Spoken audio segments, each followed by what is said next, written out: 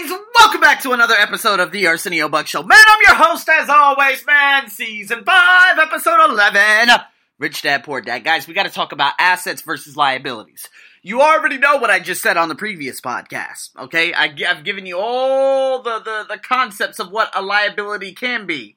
People buying cars because they want to fit in with society rather than looking at their bank statements and seeing, hey, you know what? How much money is coming out of my pocket?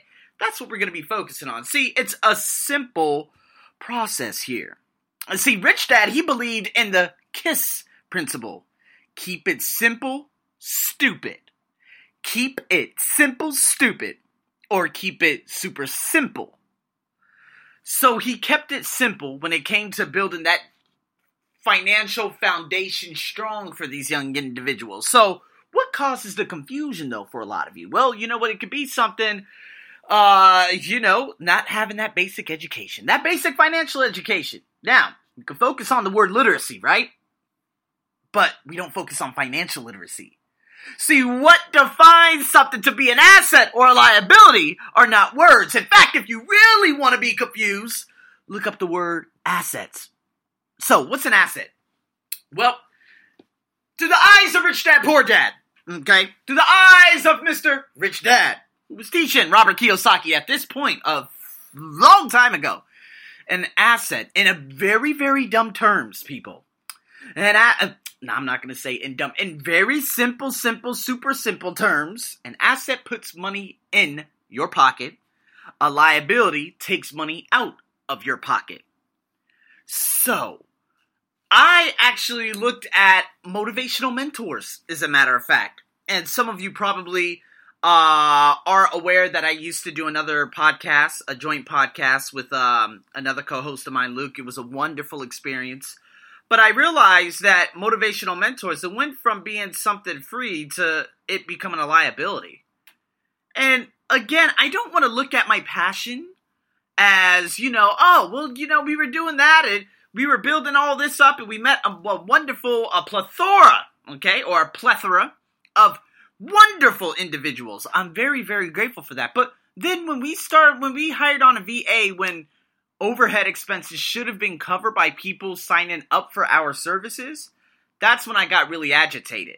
When he said, oh, I need this money, oh, I need this money, oh, I need this money, and I had to fork over a considerable amount over the last, 3 months of the year, it became a liability. I asked myself, I said, what the fuck am I doing? He's like, oh, we need to pay the VA. I'm like, why do we even have a VA? It's been a month and a half. A year and a half. There is no reason for us to have a VA. If you're like me, you don't have the bullshit jingles in the beginning of a podcast, because I just hate that. That's so annoying. I have to skip the beginning of the majority of all podcasts out there. The only one I listen to is Pat Flynn. And there's sometimes he actually has a very a thoughtful... a little talk before he gets into the interview. But then there's that little jingle that comes up. Hey, da, da, da, da. I hurry up and skip three minutes ahead. Who knows if I miss anything, but that gets me very, very annoying. Like Jim Quick's podcast. One, I stopped listening to him because, he doesn't really give a damn about anyone. That's number one. And he's just like the rest of the Jay Shetty, the Tom Billy. He's just like the rest of them, right? And number two is because I was sick of listening to the fucking Matrix every goddamn beginning of the podcast, So, again, what am I talking about here? Let's focus. When it comes to liabilities, motivational mentor became a liability. There was no ROI. There was no return. In 1.5 years, we got maybe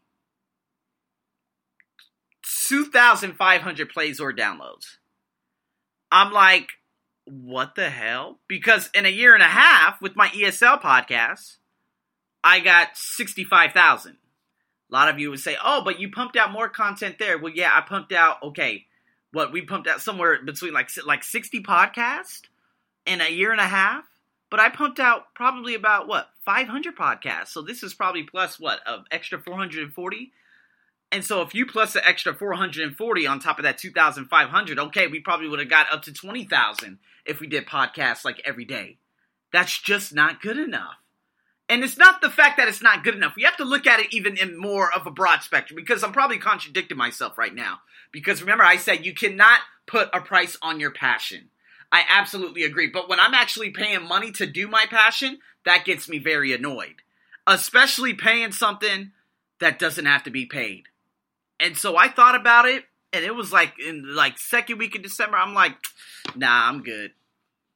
And, there were some times at the beginning of, December where, oh my God, that's when my available attention units started getting clogged up with all of this nonsense. And then I found myself talking to someone else, someone who I'm very close to out here in Thailand about this. And I'm like, dude, he had 4 podcasts scheduled. We had 16 and 20 podcasts in 1 month that was scheduled. Scheduled for 1 month. To do, but not to post. We only post 4 a month. That means the remaining 12 to 16 podcasts wouldn't get posted for the next 1 to 4 months. And then people start contacting us saying, hey, when's the podcast going out? That becomes a very, very big problem. So I was emotionally invested, and then I became emotionally overdrawn. There was like, hey, we need this. Hey, I need the money. I'm like, dude, I'm done. I'm like, nah, I'm good. And I should have told him straightforward, and I did to a certain extent. I said, motivational mentors, there's no growth. There's no ROI, and I'm coming out of pocket for what? I invested like $400 over the last 4 months into this. For what, dude? For what? That's literally a 1-year subscription with any of my other podcasts. And I see tremendous amount of ROI with my ESL podcasts. So what's going on here, man? And so that was the end. It became a liability. How can a passion become a liability? But then, hey, if you say, oh, Arsenio, well, we got 4 hours of this. We need to do some topic-based this, and we got to do this and do that. I'm like, dude, there's no ROI I'm not giving you my time anymore. One day, I woke up in the morning on a Friday. He said, oh, we have 4 podcasts today at 4, 5, 7, and 8. I said, fuck no, I didn't see any of this on the calendar. So, again, I became emotionally overdrawn. And then I said, you know what? Dude, this is a liability now. This isn't a passion anymore. I'm not investing into a future such as like with my ESL podcast, which is completely exploding. So that's a liability takes money out of my pocket. It took $400 that I could have saved out of my pocket. It was a bad investment deal. That's it. And so, again, if you know the definition of what a liability is, you may sound like an accountant, right? But it doesn't take much to understand what a liability is. It's something that's not good for you. Okay, what good and what not good in what aspect? Money. There it is.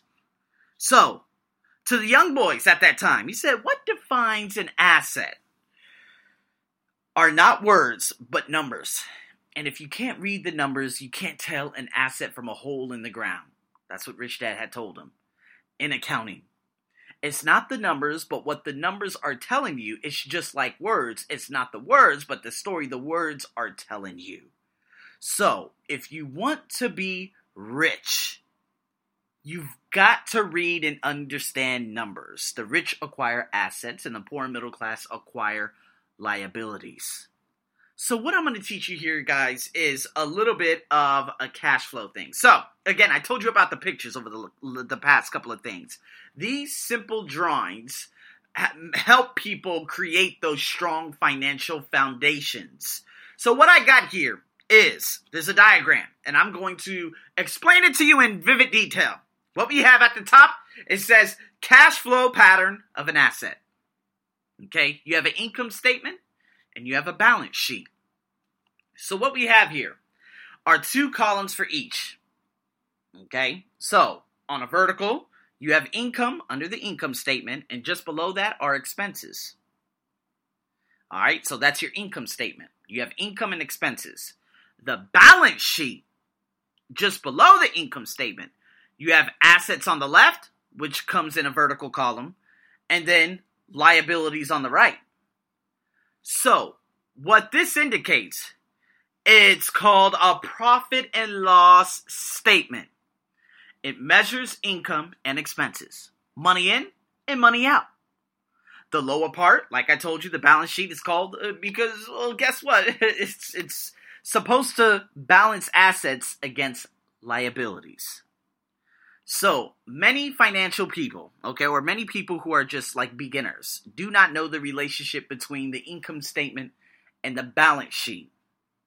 And it's vital to understand that relationship. Do you guys understand? So, assets put money in your pocket. Nice, simple, and usable, okay?